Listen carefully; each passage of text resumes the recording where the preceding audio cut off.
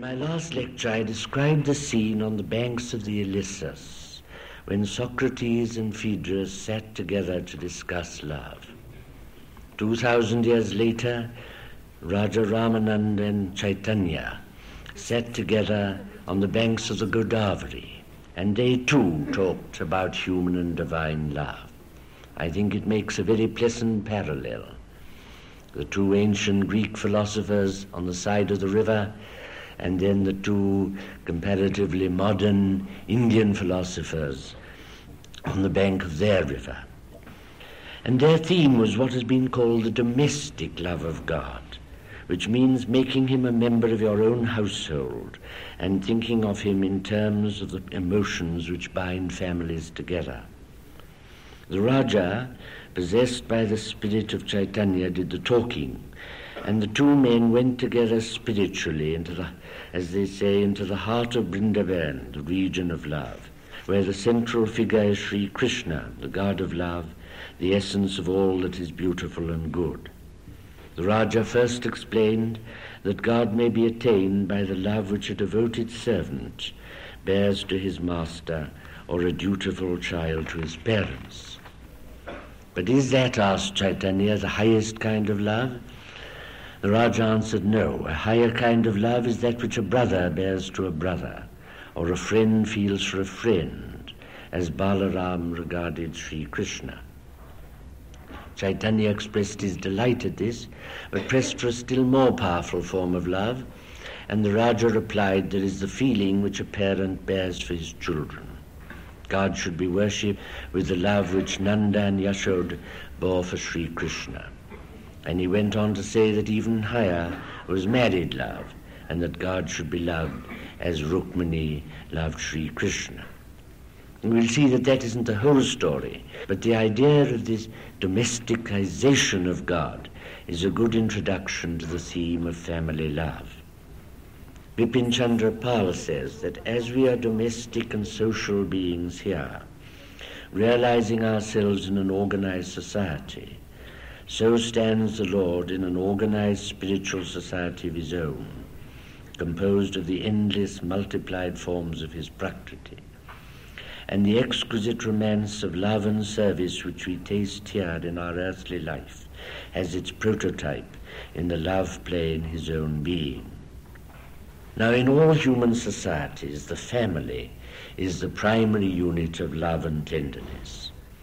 It is true that the great prophets of love have sometimes said strange things about it, and there's been a tendency in most of the great religions to regard married life as somehow inferior to celibacy.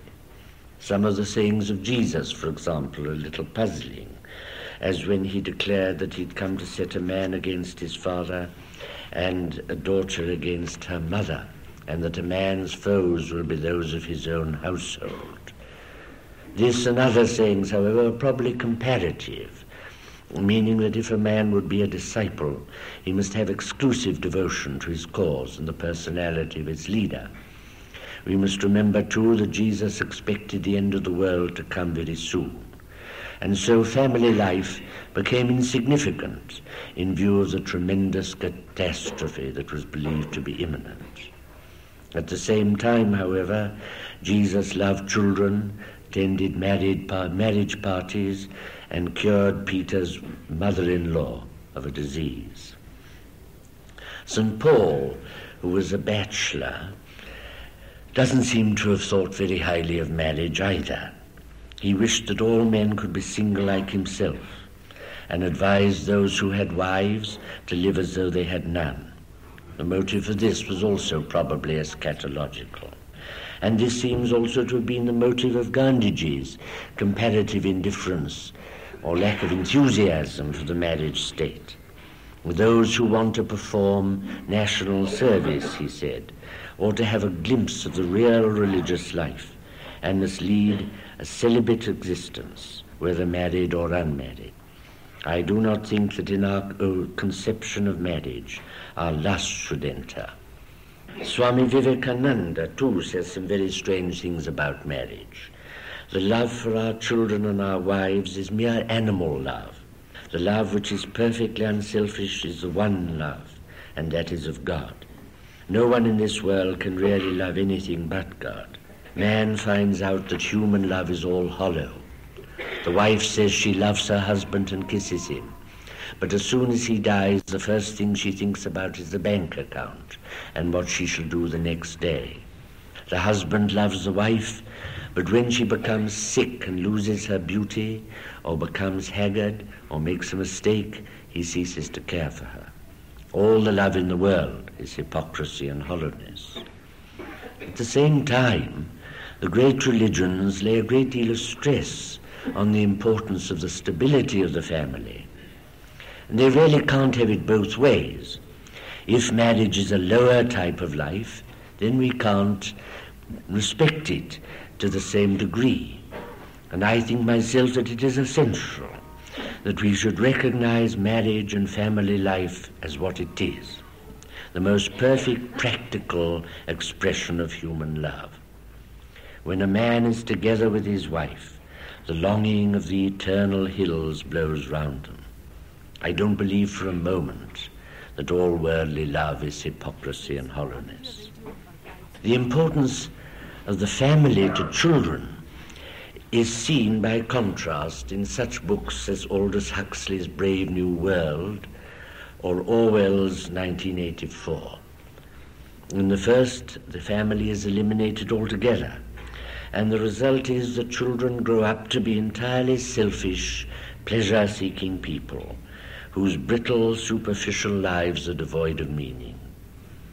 In 1984, the family does continue, but it has become a nightmare in which children betray their parents, and where sexual union is regarded as a woman's duty to the party, and is never experienced for love, but only for procreation. It's been found that the wasting disease known as marasmus afflicts babies who may receive the most careful physical attention in hospitals, but away from their mothers, while those in poor and unhygienic homes who have a mother's loving and tender care flourish. Mother love, in fact, is often claimed as more important than hygiene. When I was at Oxford, I remember the pioneer anthropologist Dr. Merritt describing the beauty of the relation of a mother and her child. It is no sacrifice for the mother to suckle her child.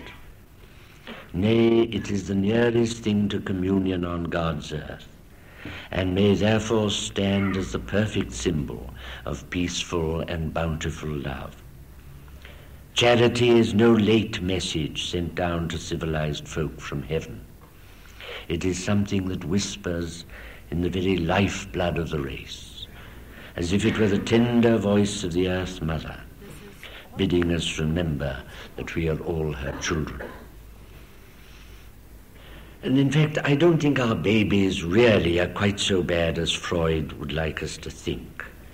And provided they're surrounded with love from the beginning, I don't see why they should be naturally naughty. It's a frustrated or neglected child who becomes a delinquent. And all of us who have children will have observed how they get together, work and play together, and rarely suffer from any kind of racial or color prejudice. It's not the original natural tendency which makes a child desire to compete with others or show them hostility. It's too often we who condition them for this by our own behavior. And personally, I entirely agree with the views of those psychologists who consider that love is protective as well as sexual, and a sense of security is more important to a child than feelings of sensual pleasure. Freud would have us believe that the disorders of early childhood, or those that descend to us from childhood, are due to latent incestual desires. I don't believe it. It's much more likely that they are due to a lack of security and love in infancy. In actual fact, although today, especially in the West, the family has become a little unstable, and a kind of serial polygamy, as it's been called, threatens to take the place of the former lifelong bond, Its value has been recognized from the earliest times in the East. I'll give one example, Confucius. To him, filial piety is the root of all virtue. He says, for teaching the people to be affectionate and loving, there is nothing better than filial piety. The services of love and reverence to parents when alive, and those of grief and sorrow to them when dead, these completely discharge the fundamental duty of living man. By this means, people are brought to live in peace and harmony.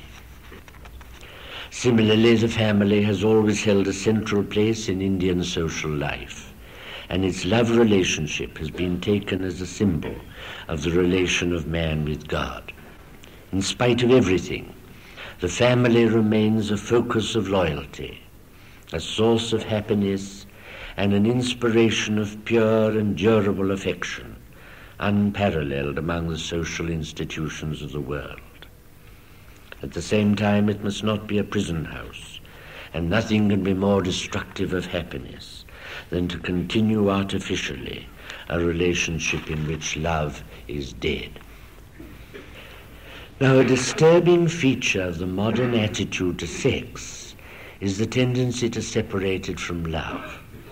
For example, in the indexes of the Kinsey reports on sex in America, the word love doesn't occur at all. And on the other hand, in the index to Sorokin's encyclopedic book, The Ways and Power of Love, there are only 2 minor references to sex. Yet it is essential that these 2 aspects of love should be properly related, and there should be no tendency on the part of those who aspire to spiritual or universal love to regard down-to-earth human love as inferior or merely carnal. After all, it is this so-called carnal love that has inspired the sublimest poetry and some of the greatest adventures of the human spirit.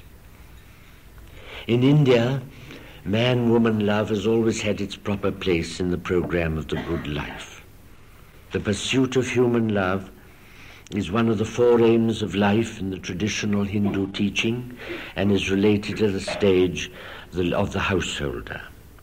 Hinduism very sensibly does not regard the celibate life as the ideal for everybody, and has sometimes regarded the householder's life as the best and finest of all, as it is certainly the hardest. Its discipline is an ideal preparation for ultimate retirement and devotion to things of the spirit. In many of the Upanishads, the love between man and woman is regarded as a symbol of the divine union. In the embrace of his beloved, a man forgets the whole world, everything both within and without. In the same way, he who embraces the soul knows neither within nor without. And it's been pointed out that the longing of hearts in love was taken as the most effective image to depict the yearning of the devotee to God, or the seeking by the individual soul of the Supreme Soul, a symbolism which is at the base of a greater part of the erotic art of India. Hindu aesthetics explained the philosophy of beauty in terms of the enjoyment or perception of a state of sublime composure or blissful serenity, which was a reflection, intimation, image or glimpse of the enduring bliss of the spirit, which is achieved in the perfect love union of man and woman. I've referred to the conversation between Raja Ramananda and Chaitanya on the banks of the Godavari. After they had discussed the value of married love, the Raja said that rising above everything else, the highest love of all was Radha's love for Sri Krishna. This is how they put it. The love that Radha bore for Sri Krishna has no parallel in this world. Sri Krishna is pure, Radha is purity itself. And there is no dross in the love. It is love which enables Radha to sacrifice everything that man holds dear, and brave even scandal for the sake of Krishna. Her happiness consists in the happiness of Krishna. She cannot live without him, yet she does not want anything from him. There's been a tremendous amount, as I needn't tell you, of thought and discussion on this subject in all parts of India. I can only dip the tip of my finger in the great ocean of Indian love knowledge. There is, for example, the profound love philosophy of the Sahajya cult of Bengal in the post-Chaitanya period, the general bhakti movement of Bengal Vaishnavism. The ideas have been described in terms acceptable to modern readers by M.M. Bose and B.C. Pal. By interpreting the eternal love sport of Krishna and Radha as the union of matter and energy, or the play of God with his Prakriti, the Bhaktas raise the dignity of love, for this Leela suggests an exultant and intense feeling, a longing to lose oneself, body and spirit, without thought of self, in the object of love. The Hindus desired above all things to rise above themselves, not merely for self-improvement, but by transforming calm into prema, to be united with the all. In the same way, the Mahayana doctrine of Buddhism describes the union of the divine male and female as the Mahasukh, the great delight. And this is illustrated in the Tibetan icons depicting the union of compassion and knowledge, or the union of the Shakti with the energy which created it. As Zimmer has said, the basic Indian doctrine, the doctrine of transcendental monism, which merges opposite principles in timeless union, finds no more striking symbolization anywhere than in the Lamasery cult of the icon of the holy bliss of the united couple. So the use of openly sexual symbols to express the highest metaphysical conceptions dignifies the act of sex and should ensure that it is not regarded as something merely sensual or animal. When we turn to Christianity and the general Western thought on the subject, we find that it's been overlaid and confused on the one hand by the violent reactions of Christian ascetics, and on the other by the hypocritical outlook of many Puritans. Plato's simile of the ladder of perfection had a rather unfortunate effect, for when we climb a ladder, we leave the lower rungs behind, in the same way as people began to think that as we climb up to the higher love, then we leave the lower love behind. But that is not true. And in the early centuries, the idea of the agape, the love of God coming to fill all men with love, must have dignified and purified the approach of the sexes to one another. And the mere fact that one of the most beautiful love poems ever written was included in the Old Testament canon does not suggest that the ancient theologians were afraid of human passion. On the other hand, the supposition that it was the sexual act that was the original sin of Adam and Eve, which you remember started all our troubles, certainly lowered the general attitude towards human love, and in more recent years, the distorted outlook of the Victorian age did much to emphasize it.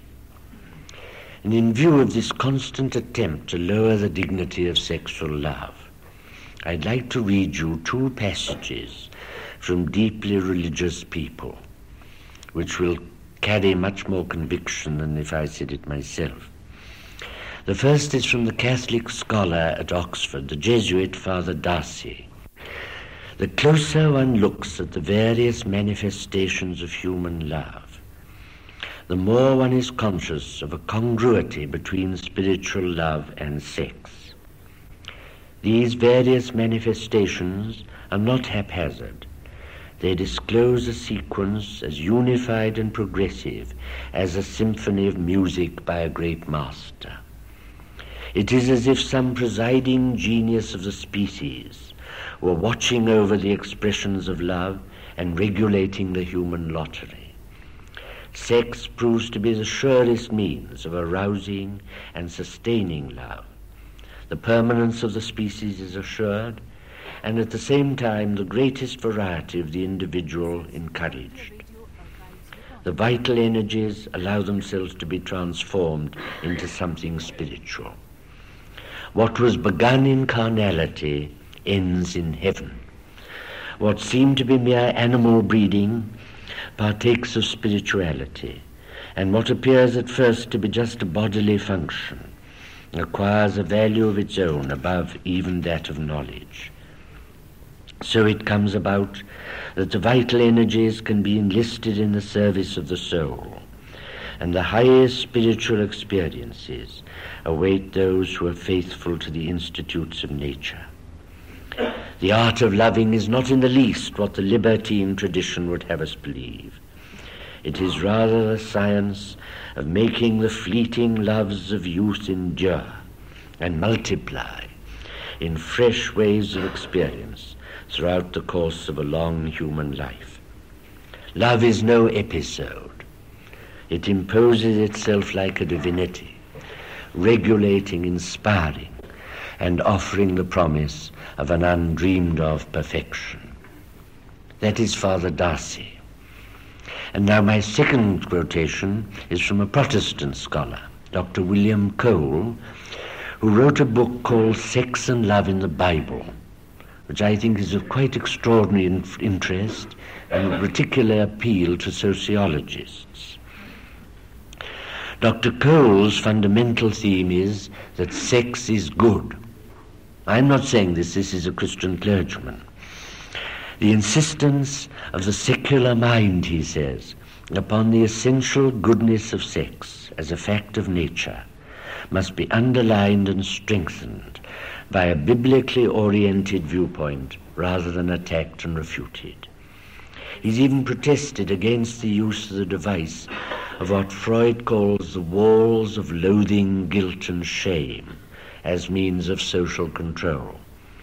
He points out that this has worked reasonably well, but a heavy price has been paid for its success, a price of sexual perversion, which is the product of fear and anxiety. The removal of anxiety-producing factors in the sexual education of children would free them to pursue the natural methods of sexual activity indicated by society and nature alike. There's a tendency, among some religious people to regard passion even within the marriage bond as merely animal. We must not let our lusts, says Gandhiji, enter into marriage. But generally speaking, the danger in marriage is not that we should love too much, but that we should love too little. No love is pure that is not passionate. And this was recognized by the ancient Indian writers, as for example by Vatsyayana in his Kama Sutra, which aimed at making love more of an art, and marriage thus more successful. 100 modern novels have accustomed us to the idea that there's no comparison between the condition of being in love and the love of married couples, and a man and wife who continue to be in love with each other after a number of years are held up as slightly ludicrous. This is a notion that we must combat in every way possible. Sexual love, married love, the greatest possible passion is a good and beautiful thing. It is an art, as the Hindus have always recognized. It must be regarded and practiced as an art. It has been said that the ordinary man making love is like a chimpanzee trying to play a violin. This is one reason why unions based on imperfect or badly practiced sex techniques so often fail.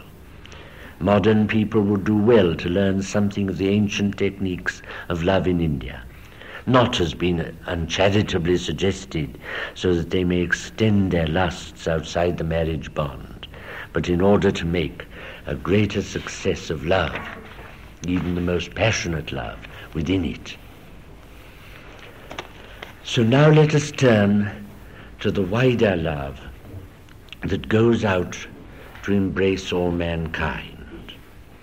An important motive of practicing love towards our fellow creatures is that we are all ultimately one. This idea, very characteristic of India, is the logical conclusion of the Upanishadic doctrine of the Atman. It is the universal soul which we love in each individual person. Life is one, for it is the expression of the unseen but ultimate reality, immanent in all things, yet transcending them. If we recognize the Atman, it must lead to love of all men. As it is sometimes put today, a man should love his neighbor as himself because he is himself. The 17th century poet Donne, in a very famous passage, said, "No man is an island entire of itself. Every man is a piece of the continent, a part of the main. Any man's death diminishes me because I am involved in mankind, and therefore never send to know for whom the bell tolls. It tolls for thee." Very similar ideas are found in the Buddhist scriptures, as the following passage from Shantideva. "A man should diligently foster the thought that his fellow creatures are the same as himself. All have the same sorrows, the same joys as I, and I must guard them like myself. The body, manifold of parts in its division of members, must be preserved as a whole. And so likewise this manifold universe has its sorrow and its joy in common. I must destroy the pain of another as though it were my own, because it is a pain. I must show kindness to others, for they are creatures as I am myself. We love our hands and the other limbs as members of the body. Then why not love other living beings as members of the universe? By constant use, man comes to imagine that his body, which has no being, is a self. Why then should he not conceive his self to lie in his fellow also? Thus in doing service to others, pride, admiration, and desire of reward find no place, for thereby we satisfy the wants of our own self. Then, as thou wouldst guard against suffering and sorrow, so exercise the spirit of helpfulness and tenderness towards the world." Christmas Humphreys has put this Buddhist idea very beautifully when he says, "He who realizes to the full the oneness of his life with all its other forms will find his consciousness expand proportionately, and as he understands, so will he love, until his heartbeat is the heartbeat of the universe, his consciousness coincident with all that lives. Love has, of course, as many forms as hearts that hold it. Yet in the end must the personal give way to the impersonal, the selfish to the altruistic. For metta is not love aflame with all desire, but love at peace." And it's not only in the East, of course, that this belief is found. The Stoics also had similar ideas, though to them the point was rather the kinship of man as part of the whole human race than his identity as part of the universal being. And Marcus Aurelius, that great man, speaks of the kinship of every man with the whole human race, a kinship not of blood and seed, but of mind. The mind of each is God and comes down from God. Whether it be a belief in a common humanity or an identity based on a deep mystical conception, this idea of the unity of mankind, which naturally extends to the unity of all living creatures, is a powerful factor in promoting the idea of universal love. Now we come to the Golden Rule. The Golden Rule gained great prominence through the teachings of Christianity, which declared, "All things whatsoever ye would that men should do unto you, do even so to them." This, however, was much older than Christianity, though it commonly appears in its negative form, "Do not do to others what you would not wish them to do to you." And for most of us, in fact, The negative form is, I think, more immediately practical, for what we are most often in danger of is being unkind or angry or feeling hatred, which are all things we would not like to experience from other people. Westermarck has collected many examples of this, quoting the Mahabharata, the Greek philosophers, the early Jewish writers and Christian theologians. For example, when Confucius was asked if there was any one word which might serve as a rule for all one's life, he answered, "Is not reciprocity such a word? What you do not want done to yourself, do not do to others." And when Aristotle was asked how we should behave to our friends, he said in reply, exactly as we would they should behave to us.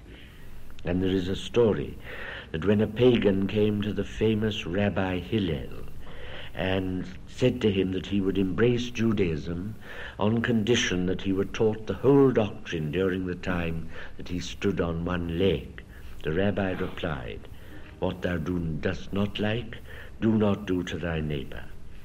That is the whole doctrine. All the rest is only explanation. This precept is developed in the rule, "Thou shalt love thy neighbor as thyself," which Christianity inherited from the old Judaism. Problem here is to decide who is one's neighbor.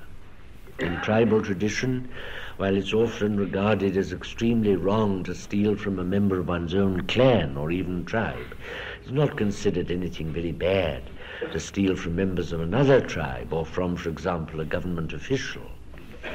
Even in modern society, there's no doubt that preference in affection is usually given to one's own family or caste, the adherents of one's own religion, or members of the same race. When Jesus was asked by a lawyer to define who his neighbor was, he replied in the famous parable of the Good Samaritan. But unfortunately, that does not really define who our neighbor is. It rather shows that even a member of the scheduled classes, which is how a Samaritan would be defined today, can act in a nobler spirit than members of the higher castes. The Christian Gospels actually are not altogether free of a certain exclusiveness, although as time has passed, the sayings which limit neighborly love to believers or the people of Israel have conveniently been forgotten. But anyway, both Jews and Christians emphasize the importance of loving man as well as God. And the two commands which in the Old Testament occurred in different books were put together in the New. Thou shalt love the Lord thy God with all thy heart and with all thy soul and with all thy mind. This is the first and great commandment, and the second is like unto it. Thou shalt love thy neighbor as thyself. The philosopher Kant, however, has rightly said that love as an affection cannot be commanded. And obviously we can't love people to order. In fact, it can be said that to like everybody may be little more than a sign of a weak character. It's one's neighbor whom it's really difficult to love or even to like, whether it is the person at the next table in the office or the manager of the next shop in the bazaar or the owner of a neighboring house who insists on turning up the radio too loud. It's comparatively easy to have a universal love for people we never see. It's the close contact with one's neighbors which makes love difficult. And for this reason, the Ramakrishna Mission, which has been described as having been founded on the rock of love, enjoins on its members, love one another, watch yourselves, and see that your love for one another never lessens. Now I'll come to the question of forgiveness, very difficult one. But practical, everyday love finds great expression in forgiveness. And this idea too, like the Golden Rule, is very old and almost universal. It's found in the Jewish scriptures. Thou shalt not avenge nor bear any grudge. The Talmud says that whosoever does not persecute them that persecute him, whoever takes an offense in silence, he who does good because of love, he is the friend of God. In China we find Mencius declaring that a benevolent man does not lay up anger nor cherish resentment against his brother, but only regards him with affection and love. Similarly, the laws of Manu say that a man should not show anger against an angry man. Let him bless when he is cursed. The Quran says that paradise is for those who repress their rage and those who pardon men. God loves the kind. And Westermarck refers to a proverb as in everyday use among the Mohammedans of India. The sandal tree perfumes the axe that fells it. In the thought of classical Greece and Rome, you also find forgiveness. In the Crito, Socrates is represented as saying that we ought not to retaliate or render evil for evil to anyone, whatever evil we may have suffered from him.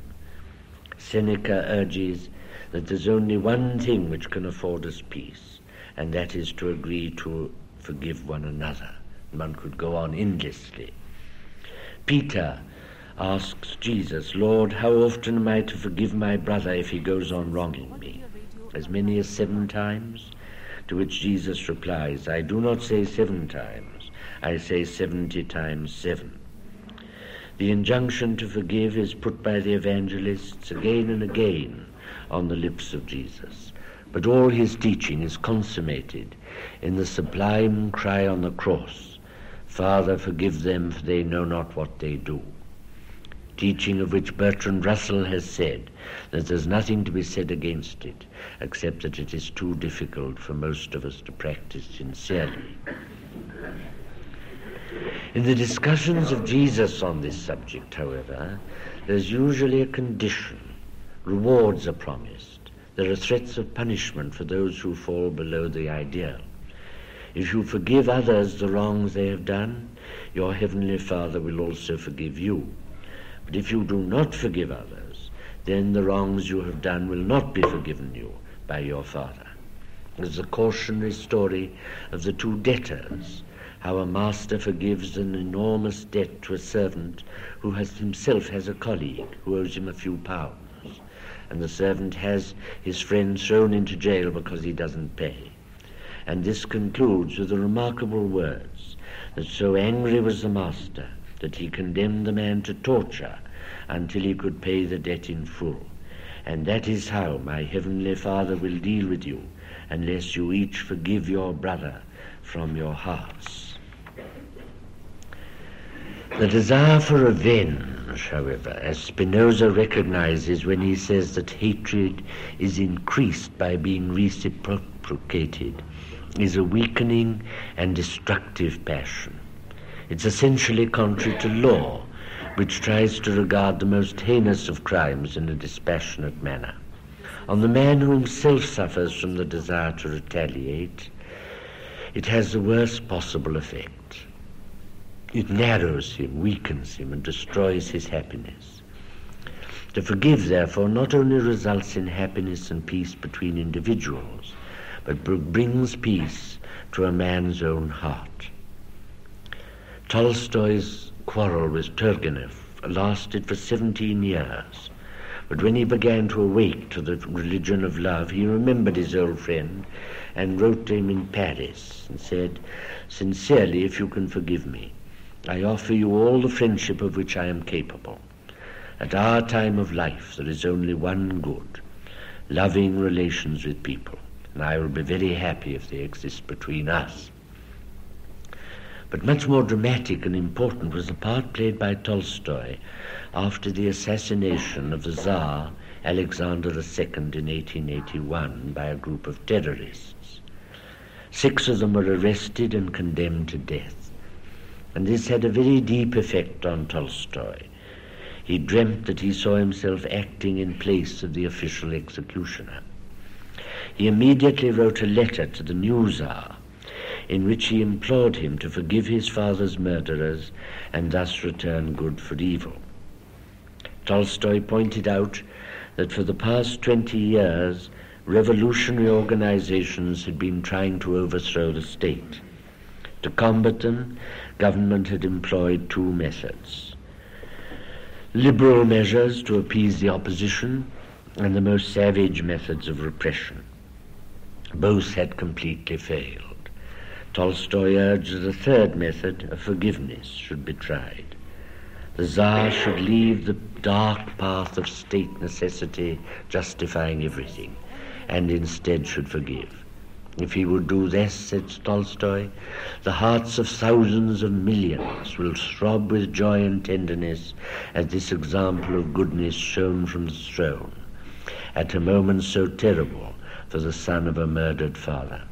And goodness and love would pour forth like a flood over Russia. There's only one ideal that could be opposed to the murderers, the ideal of love, of forgiveness, and the returning good for evil. This appeal was far ahead of its time. I'm afraid, of our time also, though what might have happened in the subsequent history of Russia if Tolstoy had had his way, nobody can tell.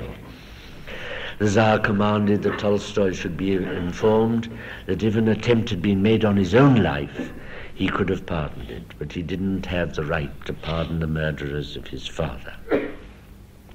I'll just give one more example of this forgiveness out of what could be hundreds. Let us go forward 20 years and across the world to India to find Swami Vivekananda at Kishya Bhavani, turning to love of so overmastering a kind that he believed that even his worst enemies could not resist it. Sister Nivedita has given a vivid example of his teaching at this time. It was as if, she said, no blow to any in the world could pass and leave our Master's heart untouched, as if no pain, even to that of death, could elicit anything but love and blessing. He told us the story of Vasishta and Vishwamitra, of Vasishta's 100 descendants slain, and the sage left alone, landless and helpless, to live out his life. Then he pictured the hut standing in the moonlight among the trees, and the sage and his wife within. He is poring intently over some precious page written by his great rival, when she draws near and hangs over him for a moment, saying, "Look, how bright is the moon tonight." And he, without looking up, says, "But 10,000 times brighter, my love, is the intellect of Vishwamitra." All forgotten, the death of his 100 children, his own wrongs and his sufferings, and his heart lost in admiration of the genius of his foe. Such, said the Swami, should be our love also, without the slightest tinge of personal memory. As the Naga leader, Dr. Inkomli Baau, lay dying, he begged that though the law would have to follow its course, no revenge should be taken on his assassin. So if forgiveness is to be regarded as an aspect of love, it's obvious that it must be unconditional. If we forgive others as a result of some kind of threat, or fear that we will only be forgiven ourselves if we forgive our neighbor, or if we forgive others because our reward will be great in heaven, we may be acting very sensibly, but not according to any philosophy of love. Similarly, a feeling of superiority, that revenge is below us, is not love. That was the point of the great Stoics, who said that they insisted on the value of forgiveness and the evils of bad temper and anger. But there's a suggestion in their teachings that we should take this attitude because rage is the mark of an unmanly disposition. Mildness and good temper are not only more human, but more masculine also.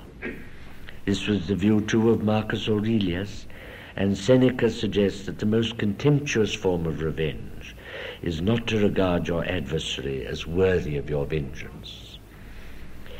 In actual practice, of course, this is a useful psychological trick by which you can persuade yourself not to be angry with someone who offends you. He's just not worth disturbing your blood pressure for.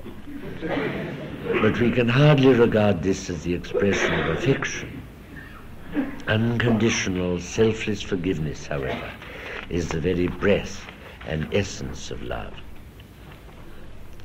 And now compassion, another element of love. One of the finest aspects of altruistic love is compassion, a rare and difficult virtue which is not to be confused with pity. There's nothing patronizing about it. It's not the feeling of a superior for an inferior. It springs from that sense of identity with other beings, which we've already discussed, and is an essential aspect of Gandhiji's belief in the God of the poor, Daridra Narayan. Krishna says in the Mahabharata, "Know that Dharma is my beloved son, whose nature is to have compassion on all creatures." In Buddhism, compassion, karuna, is one of the four Brahma Viharas. For the Buddhist, compassion is the basis of morality, for we feel with and for each other because we are really one with each other. In the valuation of deeds, compassion is the touchstone which divides them into good and evil. It is no local, temporary human code. It is the voice of the cosmos heard in the ear. Again and again, the Buddhist scriptures stress the happiness that comes from compassion.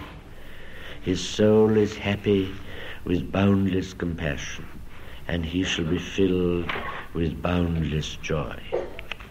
And its greatest moment is when the Bodhisattva refused to enter Nirvana, so long as a single human being remained fettered by his earthly chains. Jesus showing compassion on the blind, the sorrowful, the adulterous. Gandhiji by the bedside of the sick. Gauranga or St. Francis of Assisi embracing the lepers. The Bodhisattva denying himself the ultimate bliss out of love for all mankind. Ram Krishna saying, "Let me condemn to be born over and over again, even in the form of a dog, if I can be of help to a single soul." These are historic types of compassion which have excited imitation down the centuries. We're accustomed to think of love as the highest bliss possible to human beings. Spinoza associated it with happiness and even cheerfulness, and in the Hindu tradition, love and joy, the supreme lila or bliss of creation, are commonly associated. But there's another side of love, which is sorrow and torment. It's curious to note that human love, this business of being in love, was regarded in medieval Europe as a malady. Galen refers to love as a disease, and other medical writers of the Middle Ages used to classify love along with such disorders as melancholy and hydrophobia. Burton, the great authority on melancholy, declares that they that are in love are likewise sick. And other writers have said that love is the greatest misery of all, and that if it is thwarted, it so dries the humours that the whole frame of temperature, especially that of the brain, is overthrown and marred. And Burton says again, lovers are very slaves, drudges for the time, madmen, fools, dizzards, besides themselves and as blind as beetles. But there's another aspect of the sorrow of love. It is more serious, arising from a man's love of other people generally, or of mankind. The medieval mystic Lady Julian of Norwich prayed for 3 wounds, and one of these was the wound of compassion. We must note that it is called a wound, something that tears and rends the soul.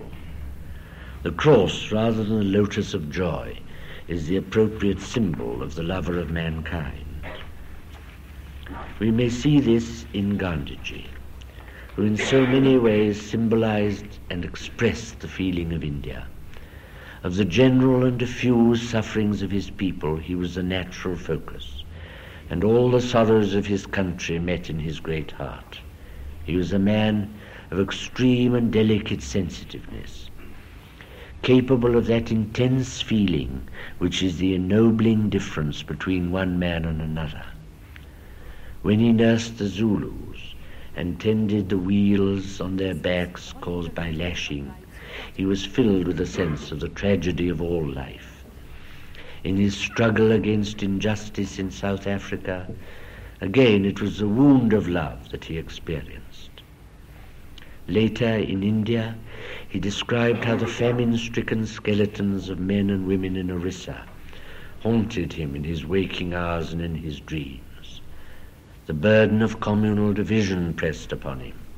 Shortly before his great fast in 1924, he gave his friends a glimpse of what he felt. I was violently shaken by the riots. I was writhing in deep pain, and yet I had no remedy. The news of Kohat set the smouldering mass aflame. I spent 2 nights in restlessness and pain. Then he found the remedy. I must do penance, he says. My penance is the prayer of a bleeding heart for forgiveness for sins unwittingly committed. And here is the true spiritual triumph, not to be indifferent to pain or run away from it, but to accept it and transform it into an ally. For Gandhiji, fasting was not a threat, it was an act of love. The urge to penance, the sense of responsibility for the sins of others, expressed in compassion, ennobles suffering and makes of it a love weapon capable of converting the most stony heart. And finally, among these elements of love, we have humility. Love is both humble itself, and humility is a necessary setting and condition of its flowering. Love, says Gandhiji, is the strongest force the world possesses, and yet it is the humblest imaginable. The spirit of non-violence, he says again, necessarily leads to humility. We must act even as the mango tree, which droops as it bears fruit. Its grandeur lies in its majestic loneliness. Humility is the meek sister of ahimsa, for humility is always reverent, quiet, restrained, and loving. And we can understand the importance of humility to genuine love if we consider its opposites, vanity and pride. These inevitably harden a man, robbing him of the tenderness that is essential for love. They turn a man in on himself, so that he judges everything by the effect it may have on his own career, his own happiness, and the fulfillment of his own ambitions. They effectively bar that outgoing of the self towards others, which we have defined as a fundamental aspect of love. The true lover is always humble, whether it is in the face of an individual of whose affection he doesn't feel worthy, or of all mankind and the stupendous claims that it makes upon him. Humility, therefore, though it is not love and doesn't always lead to it, is its essential basis and condition. Dostoevsky, faced by the problem how to overcome the evil in man, came to the conclusion that the only way was to fight it by humble love. Loving humility is the most effective force, the most terrific, the most powerful, unequaled by any other force in the world.